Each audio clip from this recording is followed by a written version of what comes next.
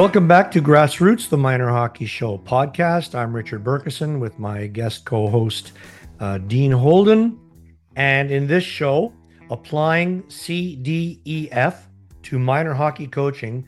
In fact, what Dean and I are going to do in this particular episode is go back to a discussion we had with Neil Sedgwick in episode 78. Neil Sedgwick is the coach of the University of Northern British Columbia women's soccer team, talking about Raymond Verheyen, the Dutch coach, who came up with a different perspective on how we should be coaching our sports, particularly invasion sports, and the methods that we use and why we should be using them. Let me start this by first describing what invasion sports are, because this has to do with the nature of the sport. An invasion sport, under Teaching Games for Understanding, is one in which you're trying to invade another team's territory, score a goal, get a point, however you want to describe it. And there are a number of invasion sports that all have a number of things in common. We're talking about ice hockey here, but there's also field hockey, there's football, there's basketball, there's rugby, there's soccer, there's lacrosse, there's ringette, are the major ones, all of which have similar goals. I would maintain, Dean, I'm guessing that you would agree, that ice hockey is by far the more complicated one, the most chaotic one, the most difficult one to play, and perhaps for that reason, the most difficult one to coach. I think the pace of play, just given the nature of the sport and the speed at which things occur, and it's a confined space surrounded by boards and plexiglass. So it makes the fact that you can't run out of bounds and then deaccelerate on your own timeline. I mean, you've got to be aware of very structured surroundings. So the difference is that, I mean, the same holds true for ringette and for lacrosse, box lacrosse, where they play inside the boards of a rink. But the difference is the implement that we're using. We don't have the same kind of control over a hockey puck with a 50-inch long hockey stick that they would in lacrosse, or certainly a player has in ringette. So that lack of control of the implement of the puck or the ball separates hockey from every other sport. And that's why it's so challenging to play. It's just tough to control a puck. Exactly. I mean, if you cut a stick shorter, you're going to have an easier ability to control it, as opposed to if it's longer and if it's the right length hockey stick compared to a lacrosse stick or whatever, then there is a difference. So let's go back to Raymond Verheyen, and what we are doing is looking at a podcast I will put in the show notes that he did with John O'Sullivan, who runs the Changing the Game project in Oregon. And John, in fact, was on my podcast on TSN 1200 in Ottawa when I was with Greg Kennedy some years ago. We were talking about parents in the game and whatnot, because he's very much into that. But he had Raymond Verheyen on his podcast recently to talk about CDEF, communication, decision making, execution, and fitness. And of course, Verheyen was talking about football. In other words, soccer, the world's largest or greatest, biggest in volume sport. We are going to take all of that information and translate it into hockey parlance and try to make the point that the kinds of things that he's referring to in the CDEF approach should be applied to minor hockey coaches as well. Yeah, and I think that it's easily translatable, and I think it's a very worthwhile endeavor for coaches to take the information from Raymond and transfer it into whatever invasion sport they're at. It's not very difficult, and I think that it's a philosophical understanding and a shift in how we view the game. I don't think it's not a tough thought exercise. It's pretty simple. You've just got to understand it and give it a chance. Let's start with C, communication. It's interesting that this fellow is Dutch and his command of English is phenomenal, and he chose to use CDEF in English as opposed to his native tongue. He gives the example of soccer being the world's largest sport or most popular or most populous sport, and yet there's no common language for football, for soccer. And he described how if you put one person from various countries, each speaking their own language in a room, they would have no way to communicate with each other if they were talking about soccer because they all speak their own language. So you could have an English person and a French person, an Italian person, a Dutch person, and a Korean person, and on and on and on. And there's no common approach in language for soccer. But does that hold true for hockey? Well, it can. I mean, the example that you just stated there, soccer is a worldwide game, and it is the largest game, the most popular game by number of participants, and it's worldwide. Um, I reflect back on when I was working with the IHF in Viramaki with it was a U16 male development camp, and on our team, and there was 4 teams. I had 20. I think there was 22 players on our team, and I believe there was something like 14 or 16 different native languages because they take kids from all over the world and bring them into this thing, and then English is the common denominator for the International Ice Hockey Federation. So everything is delivered in English, like written and spoken. So they hope that there's some semblance of commonality using English. But I mean, it was still incredibly tough at times because you have to be careful of what words you choose and speak slowly. And we had translators sometimes that could speak English plus something. Even our coaching staff, we had a fellow from Hong Kong who spoke several languages, Leo.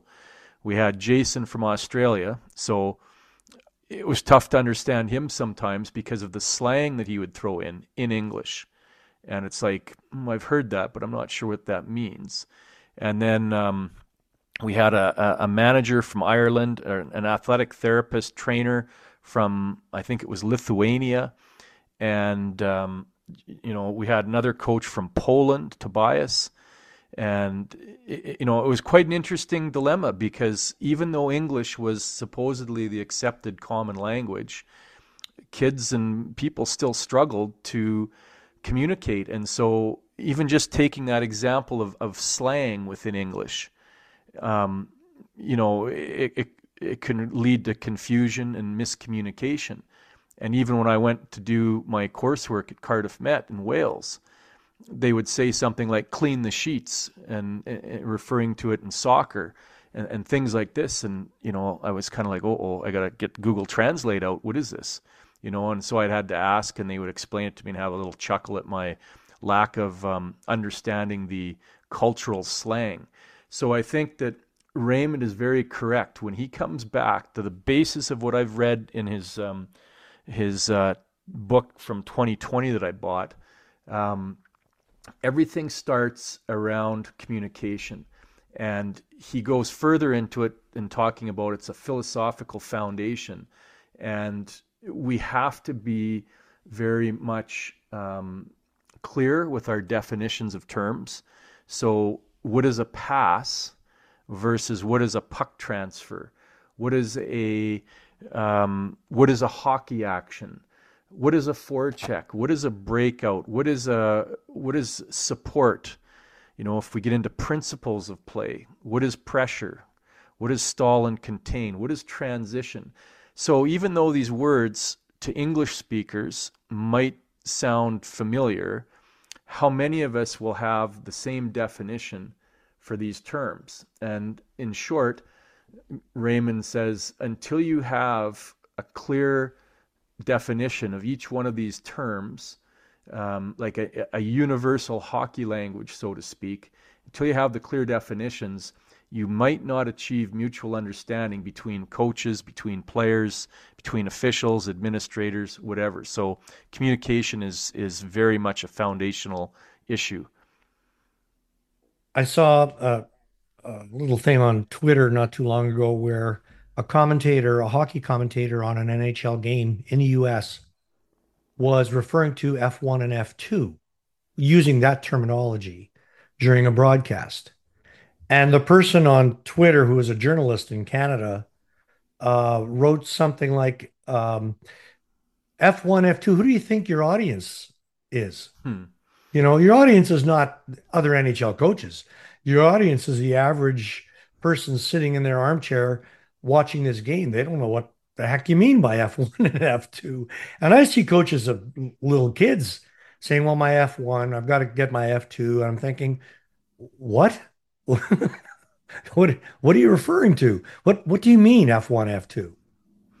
I remember back in the early days. I mean, again, that it's a cultural thing, right? Like in the States, prior to Gretzky getting traded, there were certain hotbeds of hockey in the U.S. primarily based around climatic conditions, right? So, the East Coast, Minnesota is long been a hockey hotbed, but California, it's foreign.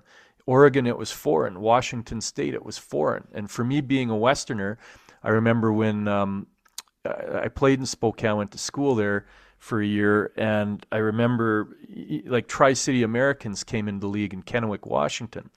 And even Portland, when they first came into the league, I heard stories about this, where the announcer for the Western Hockey League teams would, when there was an icing, when there was an offside, a penalty, I mean, obviously they announced the penalties, but they would also announce offside Portland, icing Tri-Cities. Like they would physically announce that to the crowd because the cultural nature of that area and that geography wasn't used to the culture of hockey. So they were attempting to reach out to clarify what a visual stimulus was for the crowd with the definitions, so then the people would become more educated. And they did it for a couple of years that I was aware of, and some of these places that have those the newness to the sport. I think that they do that just to try to help educate the fans. So I think it's a good thing. We kind of thought it was hokey. We're going, why are they announcing this? But at the end of the day, they're just trying to clarify communication, and that's a good thing. Well, you're educating the fans too, because if they don't know the sport, other than the odd time they may have watched it on TV, they don't know what the difference is, and how would they know if they've never been exposed to it? But just getting Exactly. back to the minor hockey situation and communication, there's a tendency everywhere to use the same terminology with children and with young teens as if we were coaching junior teams or pro teams. I gave one example of F1, F2. There's another example of breakout. We have to have a breakout without knowing what the context is. How do breakouts happen? They come from transitions or loss of puck and regaining puck and all this kind of stuff.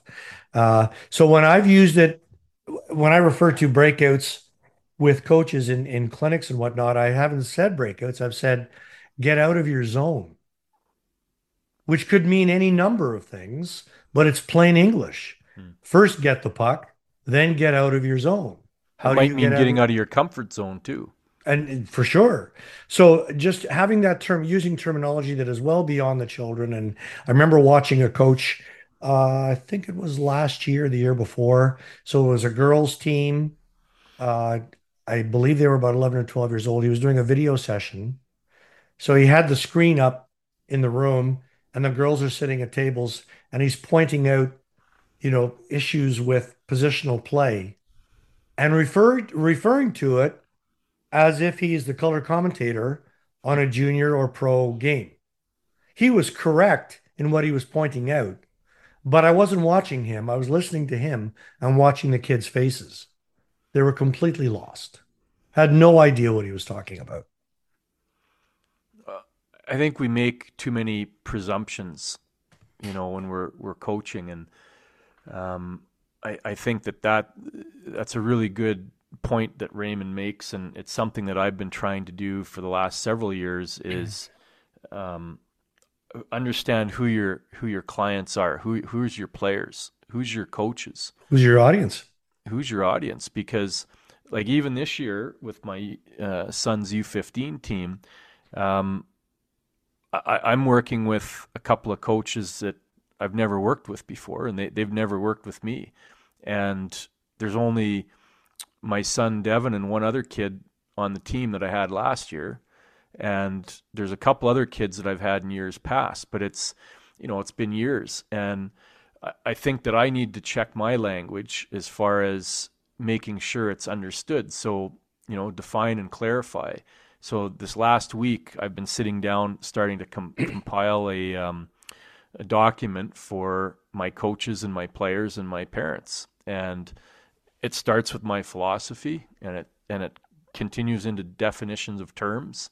It almost is like a A glossary lexicon. or an index, Yeah, right? like a lexicon of your language Yeah, because I for want to that make team. sure that if I say get out of the zone, what does that mean? I need to spell it out because we can't just assume.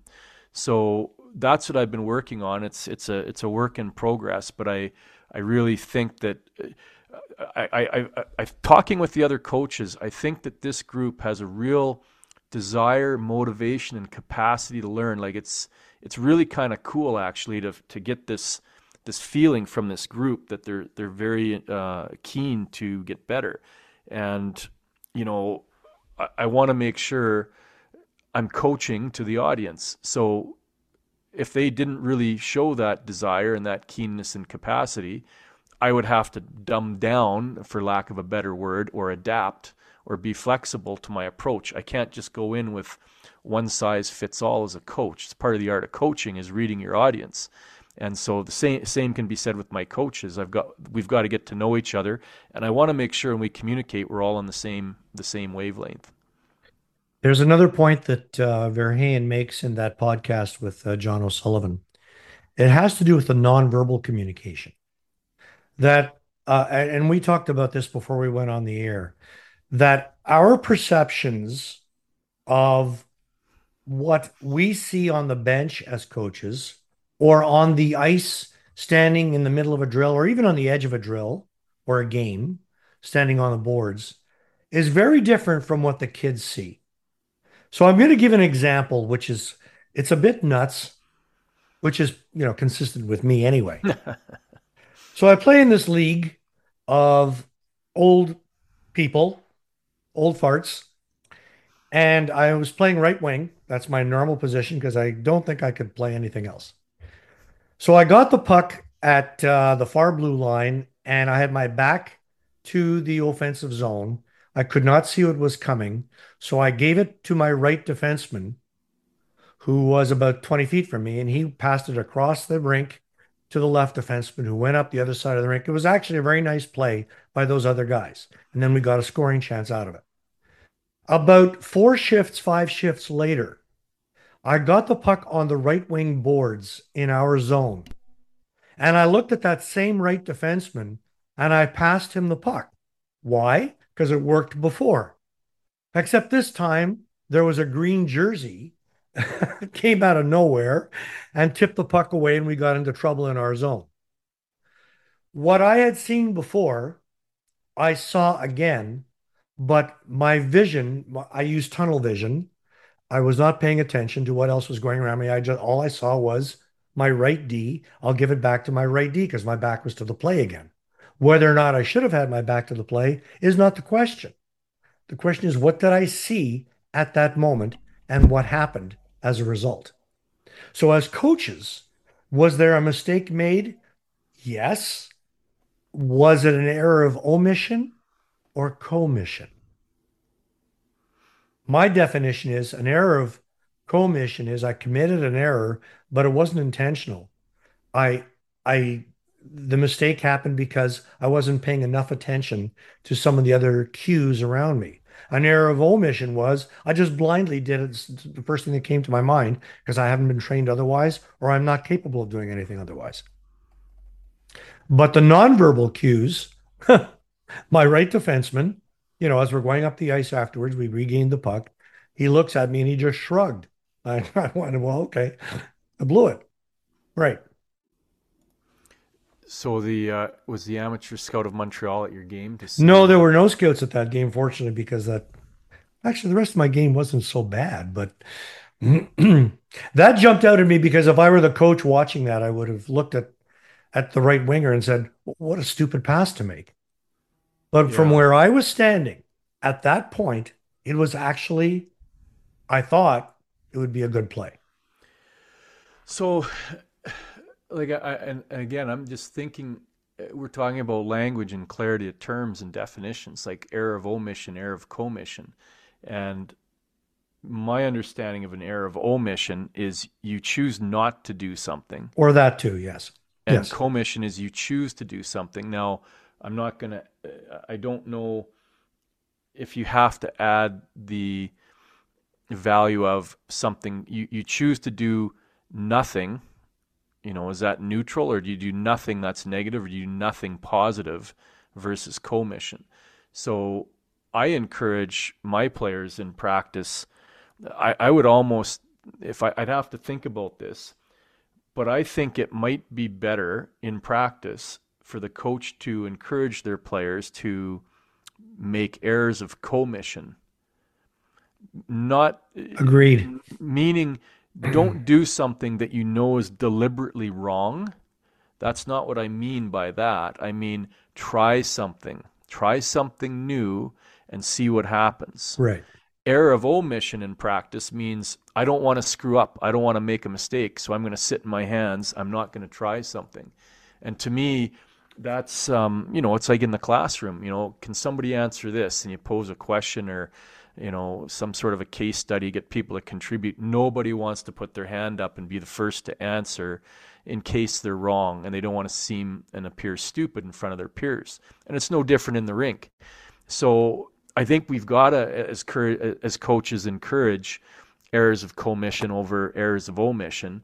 But again, we need to look at the language and the definition of terms, and we need to set that culture. It's a little bit of an aside, but we as coaches need to ensure that culture of trying new things and creative solutions and problem solving and making a mistake and then learning from that mistake and trying again, that those things are okay within our practice environment. I sometimes get the sense that there's a real fear among minor hockey coaches to allow their players to mess up.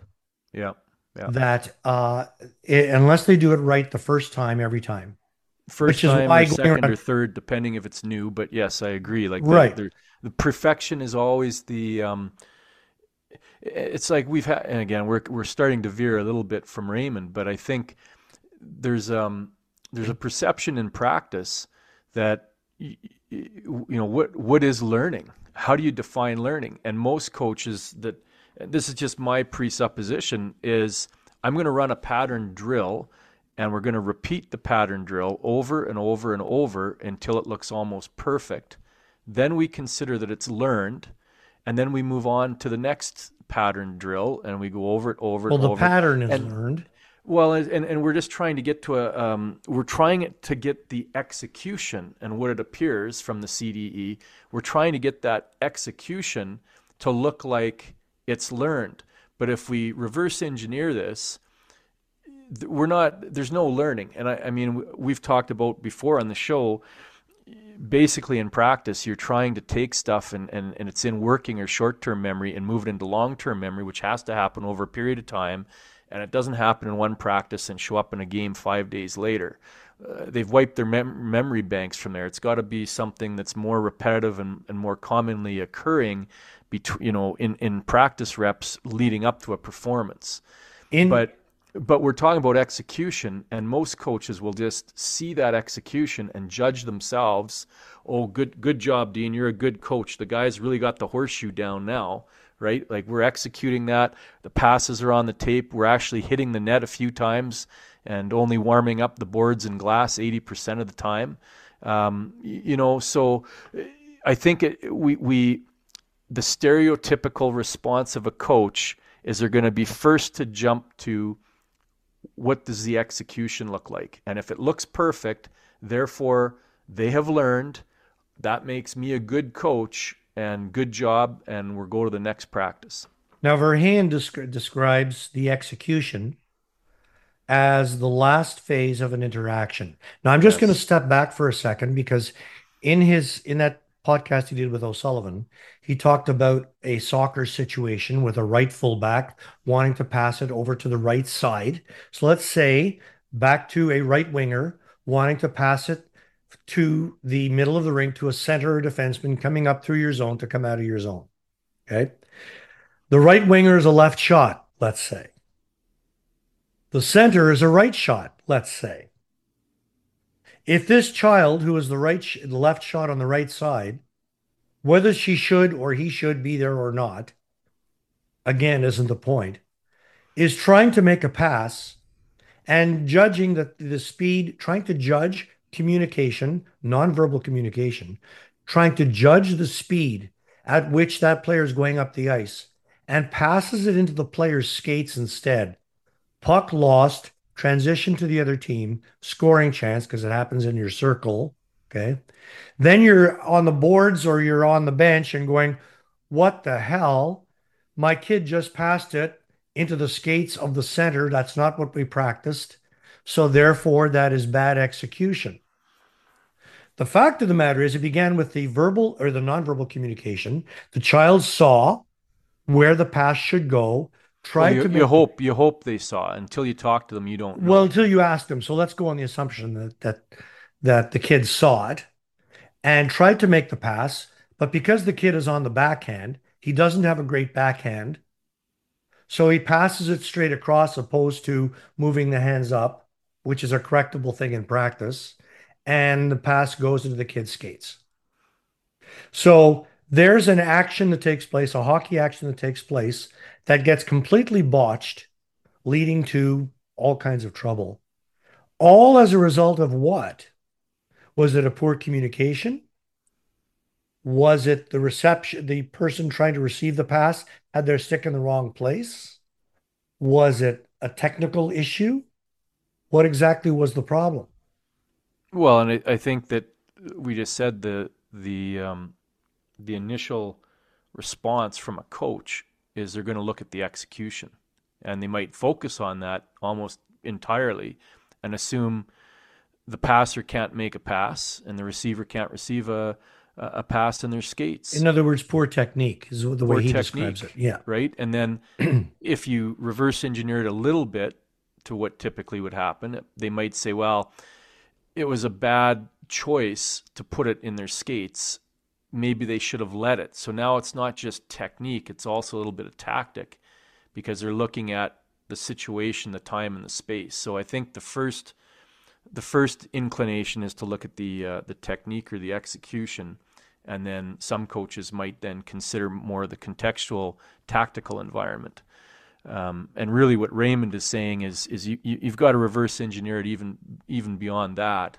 When the kid comes off, you can ask them, what did you do? What did you see? What were your options? That sort of thing, and backward engineer it from execution to the decision. What other decisions did you see, which partially then goes into C, which is communication, and their ability to get their head up and read the play or not. So then you can determine, Richard needs to work on his passing technique, or Richard needs to learn to, get his head up and scan more, so perhaps he can start to see other options. And then did Richard just throw it blindly? Did he have his head down, or did he look up and make eye contact and see that there was the stick was placed on the ice by the centerman and he just couldn't hit it? So, I mean, there's a lot of reverse engineering steps there that I think most coaches don't consider. They get fixated on the end result, what happened, the execution. And even if the kid who was on the right side was a right shot, and the player coming up the middle of the rink was a left shot, which would have been easy. And, the same mistake can take place by passing it, just a poorly made pass. You pass it into the skates or pass it too far ahead. And you see it all the time in kids hockey. Like the game that kids 8, 9, 10, 11 years old play barely resembles what hockey should be. If you can get a couple of passes in a row, you've done really well. Mm-hmm. But that's the same in any sport they play. Yep. Any invasion sport, you watch them trying to hit a tennis racket, like watching or tennis ball, watching my granddaughter try tennis last summer at a tennis camp. The camp was pretty good, but it was a lot of stand, wait in line, hit a ball, go to the back of the line, hit a ball, go to the back of the line. How about we just play?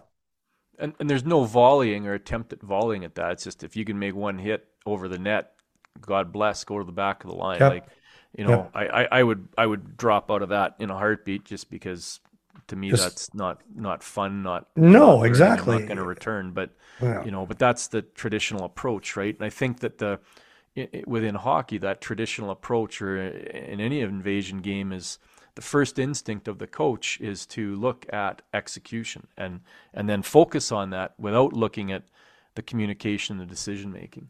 It's funny how many teachers I've spoken to over the years, particularly phys ed teachers over the last, 25 years or so, who are only vaguely familiar with teaching games for understanding and invasion sports, or they'd heard of it, but had never really given it much thought or studied it or decided to use it. So we have an entire generation of physical education teachers who haven't used it.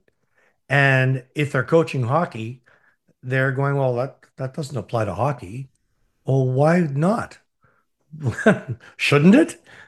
Well, it's just ignorance, right? And I mean, we can track that back to various school board division curriculum development, et cetera. And we've talked about coach certification and Yeah, development yeah. or lack thereof on this program before. So sadly, it's up to the coaches to educate themselves in a lot of these things and probably the teachers too. Well, we were on communication and then decision. So the decision that that kid made, giving the example of the kid on the right side, you know, as Verheyen says, the angle of what the coach sees versus what the player sees. Hmm. And unless you're in the what's the camera that you put on top of Well, your helmet? you're a third person point of view as the coach, and if Right, you're the right. player, you're the first person point of view. Yeah, so unless you're in the camera in the kid's head or on the kid's Hmm. helmet, what are those Hmm. cameras called? You know what I'm talking about. Yeah, like a GoPro or A something with GoPro. You're suction in the cup Go on. and you're talking to the kid as And he's you're an making the Xbox play. coach, and you should Yeah, just shut up and turn the camera off. right, right, right, right. So, trying to visualize what that kid saw and then correct that in the moment. Just let the kid try it. They're gonna Yeah. it'll fail sometimes, and sometimes it'll work, and the situation will change every single time. As I've told players so often, there is no situation that occurs in a hockey game that you will ever have that will ever happen again. Well, it's a chaotic game. It's ever changing. It's Yeah. and like most invasion sports are, and exactly. So I think the you know, accept errors of commission even in games. I remember I don't know if Mike Johnson's still doing it. He's coaching Portland. I worked with Mike a long time ago. I think it was like 90, 95, and 98 with the national team. And he was putting some pretty good stuff up on LinkedIn. And I'm not familiar with all the platforms these days like that are out there, but I know he was doing like little coaching clinics through COVID. And I actually sat in on one or two of the Zoom calls, but he was producing like a couple of minute short videos on LinkedIn. And so this was 2018 that I remember because I was in Cardiff and I saw one of them on there, and he was showing a breakout and the common hockey myth that you never pass in front of your own net in your own zone. And he had diagrammed it out and he had showed it in real time, and he stopped and he'd addressed to it. Would you tell this kid who was under pressure in the one corner and there was no option up the wall or behind the net? The only option was a diagonal pass to, I'm presuming it was the center in front of the net. I can't remember. And he attempted a pass to the center in front of the net on his own team. It jumped over his stick, went onto the stick of the guy pressuring him from behind. The guy got a shot on goal. I don't think he scored, but it was a pretty good scoring chance from the slot. And Mike just asked the question. So coaches, this player in the corner, what like if we look at it in terms of CDE, what's this player reading? Like what's the communication? What's the information that this player under pressure in the corner is receiving? What decision did he make? And then what did he execute? And so Mike simply said, I'm fine at my level for the kid who's under pressure. He didn't see anything else, so he decided this was my best option. Instead of turning the puck over down low, he decided, well, this is my best option. I'm not going to turn it over. Hopefully the center is going to turn and wheel and jump into open space. And he made a good hard flat pass. It wasn't technique because it hit something on the ice and jumped over the kid's stick. So he made good CDE, but the end result wasn't what they wanted, and they gave up a scoring chance. And so that always struck me, and I used it in some teaching stuff after that. I had the clip of, it's the myth, you never pass in front of your own net. But this kid, from what I could see on the video, I agreed with Mike, and a lot of coaches just say, well, tar and feather that kid, sit him down, and he's not going out again because that's his fault, right? The guy the centerman who couldn't handle a bouncing puck, and the passer who gave a nice flat pass, but it bounced up. So again, it's, you got to start to reverse engineer and look at the entirety of the picture, talk to the player. What did they see? What information did they process? What options did they see? And then you can start to look at, okay, what's the execution? He also refers to in the podcast, well, it's actually John O'Sullivan, I guess, went to a one-day conference that Verheyen had given somewhere in the States not too long ago. And he went on the pitch, the field. We're going to take this to hockey in a second. And at one end of the field pitch, he had 5 kids passing a ball around. At the other end of the field, he had 10 versus 1, kicking the ball around to keep one player from touching it. So probably one of our favorite things called a rondo. The 5-on-0. No, the 10 against 1. Yeah. So he says sarcastically. Yes. Verheyen said the 5-on-0 wasn't passing. They called it passing, but it's not passing. It's just kicking a ball. It's like watching coaches do an exercise where the kids are standing in a circle or standing face to face, and they're exchanging passes. They're exchanging the puck. As Neil Sedgwick would say, transferring a puck. Transferring the puck. At the other end, they were doing 10 versus 1, which of course is way too easy. It should be 6 against 1, 5 against 1, 4 against 1, maybe in a more confined space or however you want to do it. But clearly, the objective was to have the players make decisions under certain kinds of trying conditions, as simple as those trying conditions were, where the 10 against 1 did force the kids to pass the ball because somebody could intercept it. In hockey, of course, with the sticks, you could intercept the puck quite easily. When you play 2 against 1, 3 against 1 keep away, it's really easy to intercept the puck or at least deflect it. So certainly when I've done that little activity, I just say as soon as you touch it, you switch.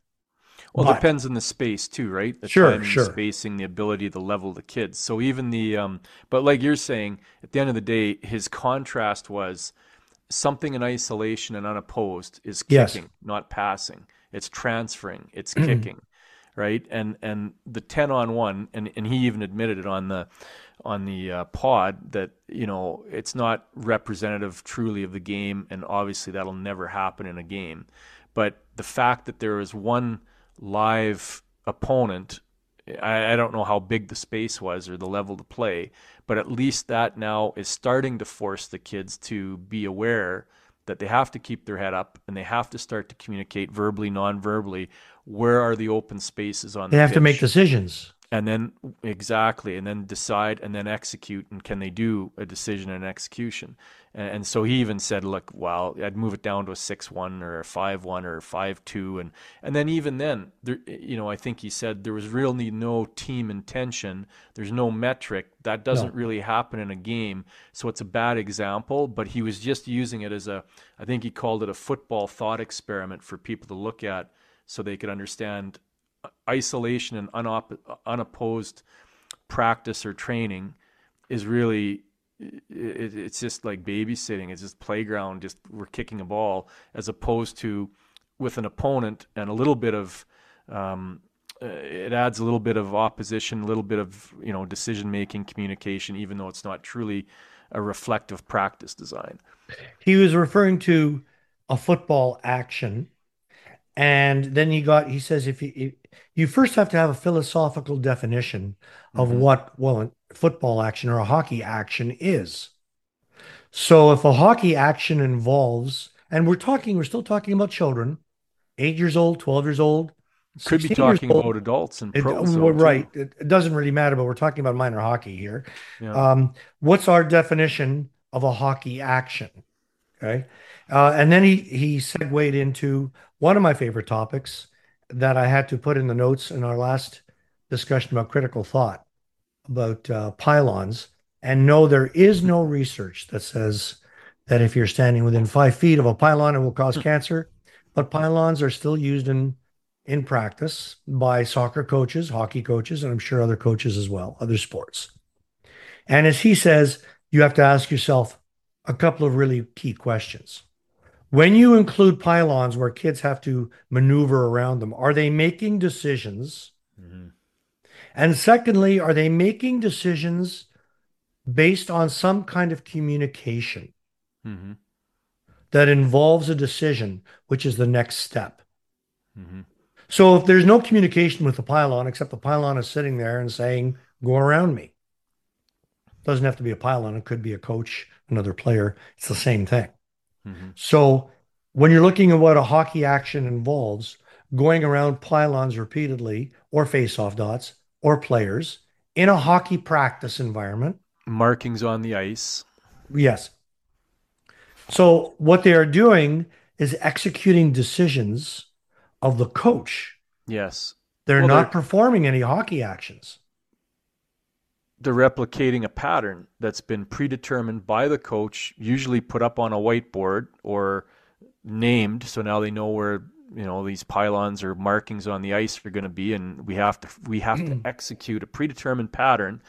And because it's against either a pylon or somebody static or a mark or just in space, those aren't hockey actions because there's no they're actions in isolation. It's just choreography. I think you've used that term previously. It's like a pairs figure skating presentation on the ice. It's choreographed and it's memorization and then it's regurgitation, and it's like practicing a 5-on-0 breakout, a 5-on-0 power play, any of these things. And we talked about perfectionism in practice earlier, and what's the easiest way to get perfect execution? Don't have any opposition. Teach a pattern. So now the player knows where to go, when to go, how to go, and they do it, or players, and then boy, the coach, taps himself in the back. I'm so smart. I'm so good. We look great. We're ready for the, Riverdale High game next week for sure. And then we add the opposition, we add the chaos, we add actual referees who call actual offsides and icings and penalties because we don't traditionally do that in practice sometimes. And all of a sudden, our environmental contextual cues are completely alien because we're not going 5-on-0 anymore. We're going 5-on-5, 5-on-4. Sorry? Dean, you said Riverdale High. Isn't that Yeah. the high school that Archie and Veronica Yes, and of Betty course. I'm and glad Jughead somebody went picked to? that up. Yes. Good. Yes, yes. I So thought, when it went into my hand, I went, Riverdale, Riverdale. Where did I I know hear I that? saw your look, and I was hoping you're going to come up with Archie versus Reggie because No, the and Reggie, rivalry yeah, there, right. But anyway, I mean, I think the practicing in isolation speaks to wasted time, and I see it from pro to Timbit. And but we've got to understand where to go. Well, why? Like you're never. Like you said it earlier today, Richard. The game changes constantly. You're not going to go exactly the same place in the same direction. And Never. my U15 kid said to me after our first exhibition game, Coach, we need to work on our breakouts. And this is after the game. I think we lost 5-1 or whatever. And I tried not to burst out laughing. And I'm going, it really hit home. Like we've got a long way to go. I have to educate a lot of people on philosophy, clarity of terms, Sure. because a lot of the stuff that we had done already, even though it only involved a couple of people at a time, it all involves principles of play and concepts. So you're looking at transition, support, puck control, pressure, stall and contain. Like two people against one is considered a breakout in my books, because you got to try and support each other, get open, give and go. You're thinking about your tactical spacing, your timing, receiving, giving a pass, communication. Anyway, so I think that if you're practicing in isolation, you're doing everybody a great disservice. You need to add opposition, and furthermore, you need to add, if you can, some sort of a metric for progress. Like, number one, for a baseline, how many passes can you achieve in a row before you lose it? And then keep track, and then challenge the kids. Next time, can we get one more pass or two more? Can we generate two more shots on net in this time period? If it's body checking, can we generate X number of hits in a period or in a 5-minute time span or in a shift? How many face-offs can we win? You just start, you start to get into a little bit of the metrics and statistical stuff to then help provide some goal setting and some objective measures. Because if you're just practicing 5-on-0 or 1-on-0 in isolation and you don't keep track, and so Richard takes 10 shots on net, and good, next practice take 10 more. If we don't record that, how am I going to know if you're getting any better? And how are you going to know if you're getting any better? Well, let's just move from that. Well, not move from it, but with it. Back to the 10 versus 1 that Verheyen did at his conference. Yep. And obviously, it's too many kids. It was too easy for them to do. There were far too few repetitions for the kids to be able to get the opportunity to look for another player, make the kinds of decisions they need to, and then execute the kinds of passes they need to, because they had all this time and they had, a very large space. As he said, even the weak players could do it, 10 against 1. But how are the weak players going to get better if they're not put in situations where they have to do things that are, as he didn't say, but we're saying, takes you out of your comfort zone? Well, it's the three bears syndrome. Like, for some it's going to be too easy, for some it's too hard, yes. For some it's just right. So you've got to constantly adapt. And even within the podcast, I think Richard and John talked about, well, what if a couple kids absolutely cannot kick the ball, they cannot make a pass? And even Raymond said, well, then you got to remove them in isolation, let them kick it against a wall 1,000 times or 1,000,000 times until they lock their ankle, blah, blah, blah. So in hockey, 10-on-1, I think, as a thought experiment here, Richard, how would you handle that? What would you do if you had 10-on-1, and even if you had a couple other players? What would you do to increase the challenge level? Well, you could reduce the number of players, reduce the space. There's a lot of different variations, exactly. Obviously. You could have 2 5-on-1s in a smaller space. Right. Let's just move now into the F, which is the fitness. And he makes a distinction, Verheyen makes a distinction between fitness for football versus fitness in football. Mm-hmm.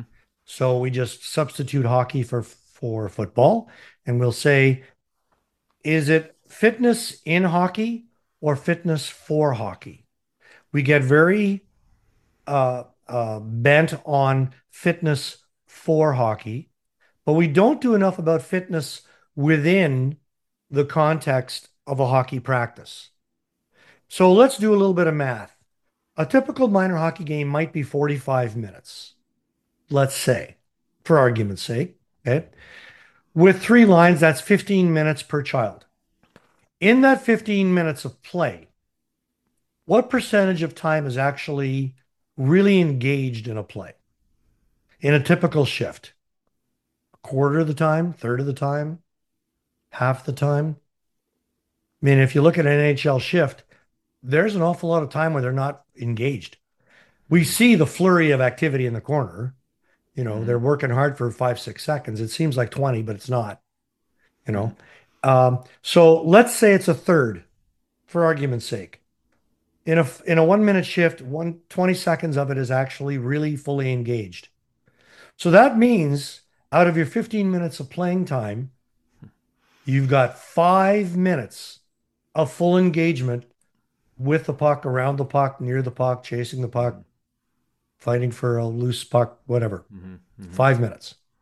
What are you doing in practice to engage your players so that the number of actions that take place in that practice not only replicate what happens in a game, but forces you to work harder in practice at those actions than you would have in a game, which is what Verheyen was talking about. He talked about overload versus underload, Yes. and he's looking exactly at those things. So again, there's lots of biomechanical analysis, activity levels based on ages, based on positions, even officials. They've tracked officials to see, what's the physiological load of the player, the coach, or not the coach, the official, right? Yeah. So I mean, there's journals and there's data out there. I don't know what any of the numbers are. I haven't looked at them for a long time. But using your presumptions here, I think it's a good point. Like, and then how much time is spent standing around, or how many reps are actually occurring at a lower intensity. He talked about, why he questioned, why do you train slow? And if you overload the player to such an extent that they can't handle it anymore, like a little bit of progressive overload is good, but then you have to give them time to recover so they can neurologically and physiologically and mentally recharge to come back a day or two later. And so it's like a series of steps of overload, then recovery period, and then you start off at a slightly higher level than previous. Like, it's tough to describe on the air, but Yeah. it's like a step. So you take 3 steps up, and then you take a big step down, and then the next step that you take up is slightly higher than the first step in the previous week. So the sequencing of your training, and he gets into that in his books. And what does he focus on? Is he a capital C means he's going to do more on communication, and a small D means less on decision making, small E less on execution. So he plays with capitals, lowercase, just to bring home the point of he's focusing on certain things at certain times with some intention and some planning. So I always think in my practices, if I can keep the kids engaged at a game-like intensity for longer than what they're actually going to be in a practice, I'm kind of doing a progressive overload, and I'm training them physiologically, mentally, because then the focus starts to drift. You start to take shortcuts. You stand up earlier. You don't stay in your hockey stance. You make a pass, you admire it. You don't then jump to get open to receive a return, give and go. So I think by disguising fitness in hockey, by playing competitive games that the kids love to play, you're now checking off that fitness box. And the only danger is then, I guess, you've got to manage, your individual levels on your kids, because what else are they doing? Are they playing other sports? What's the rest? I mean, we're not a pro team here. We're just a minor hockey, couple of volunteers helping out. You do the best you can. You don't have all the resources.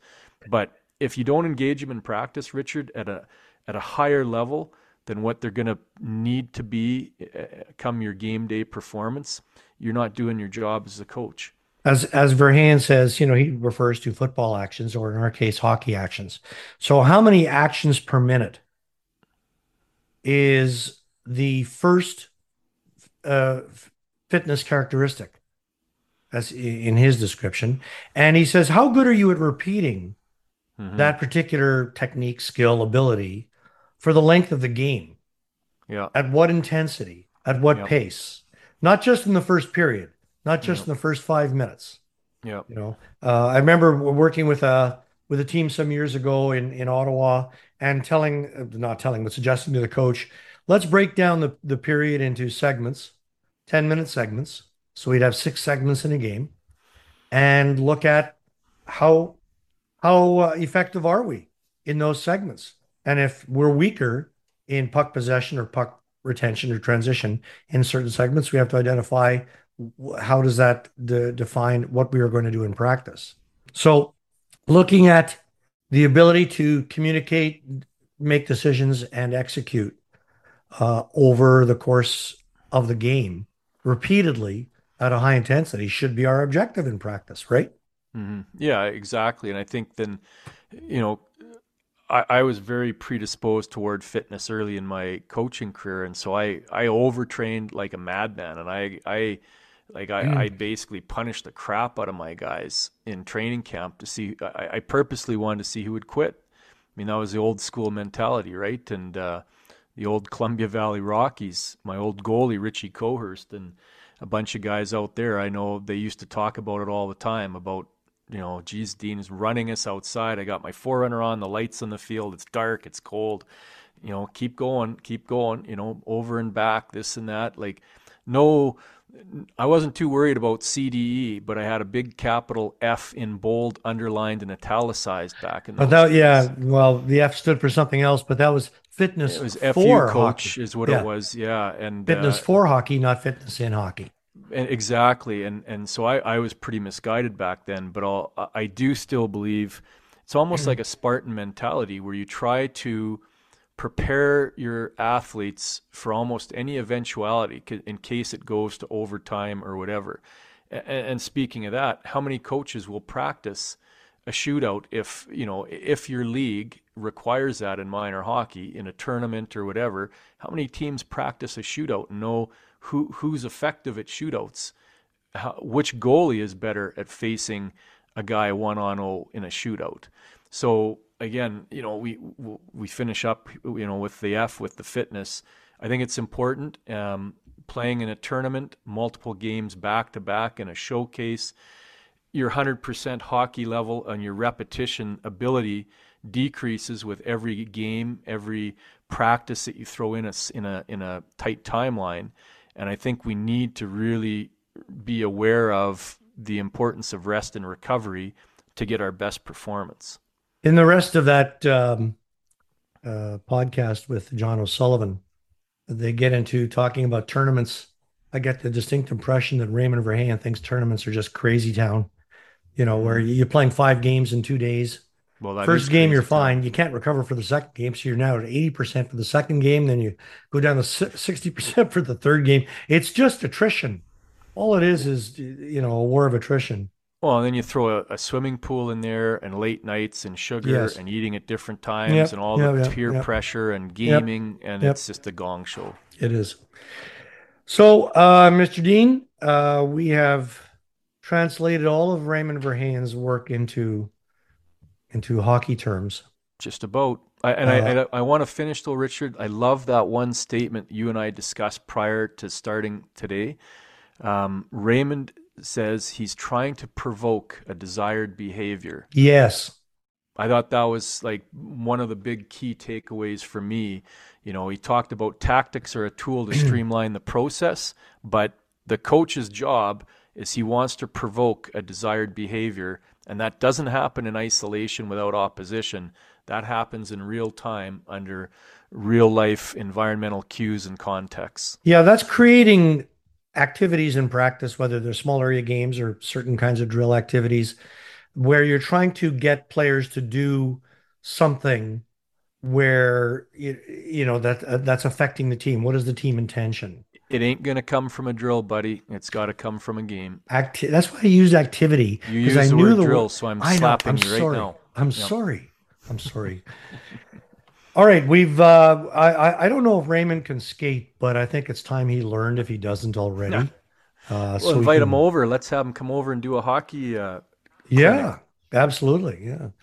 So we've been talking about Raymond Verheyen's CDEF, communication, decision making, execution, and fitness for hockey, based on his recent talk with John O'Sullivan on that podcast. The notes of which I will put online when we publish the podcast. Dean, thanks very much. Good discussion. We probably could have gone on for a lot longer, but we probably also would have just, you know, veered into other avenues as we have We done. might have hit the letter G. We might, yes. You've been listening to Grassroots, the Minor Hockey Show podcast. You can reach me at richard@grassrootsminorhockey.com. Thank you for listening. Dean, thanks for stepping up again to discuss this important topic. And keep listening, everyone. Thanks for listening. Take care. Bye.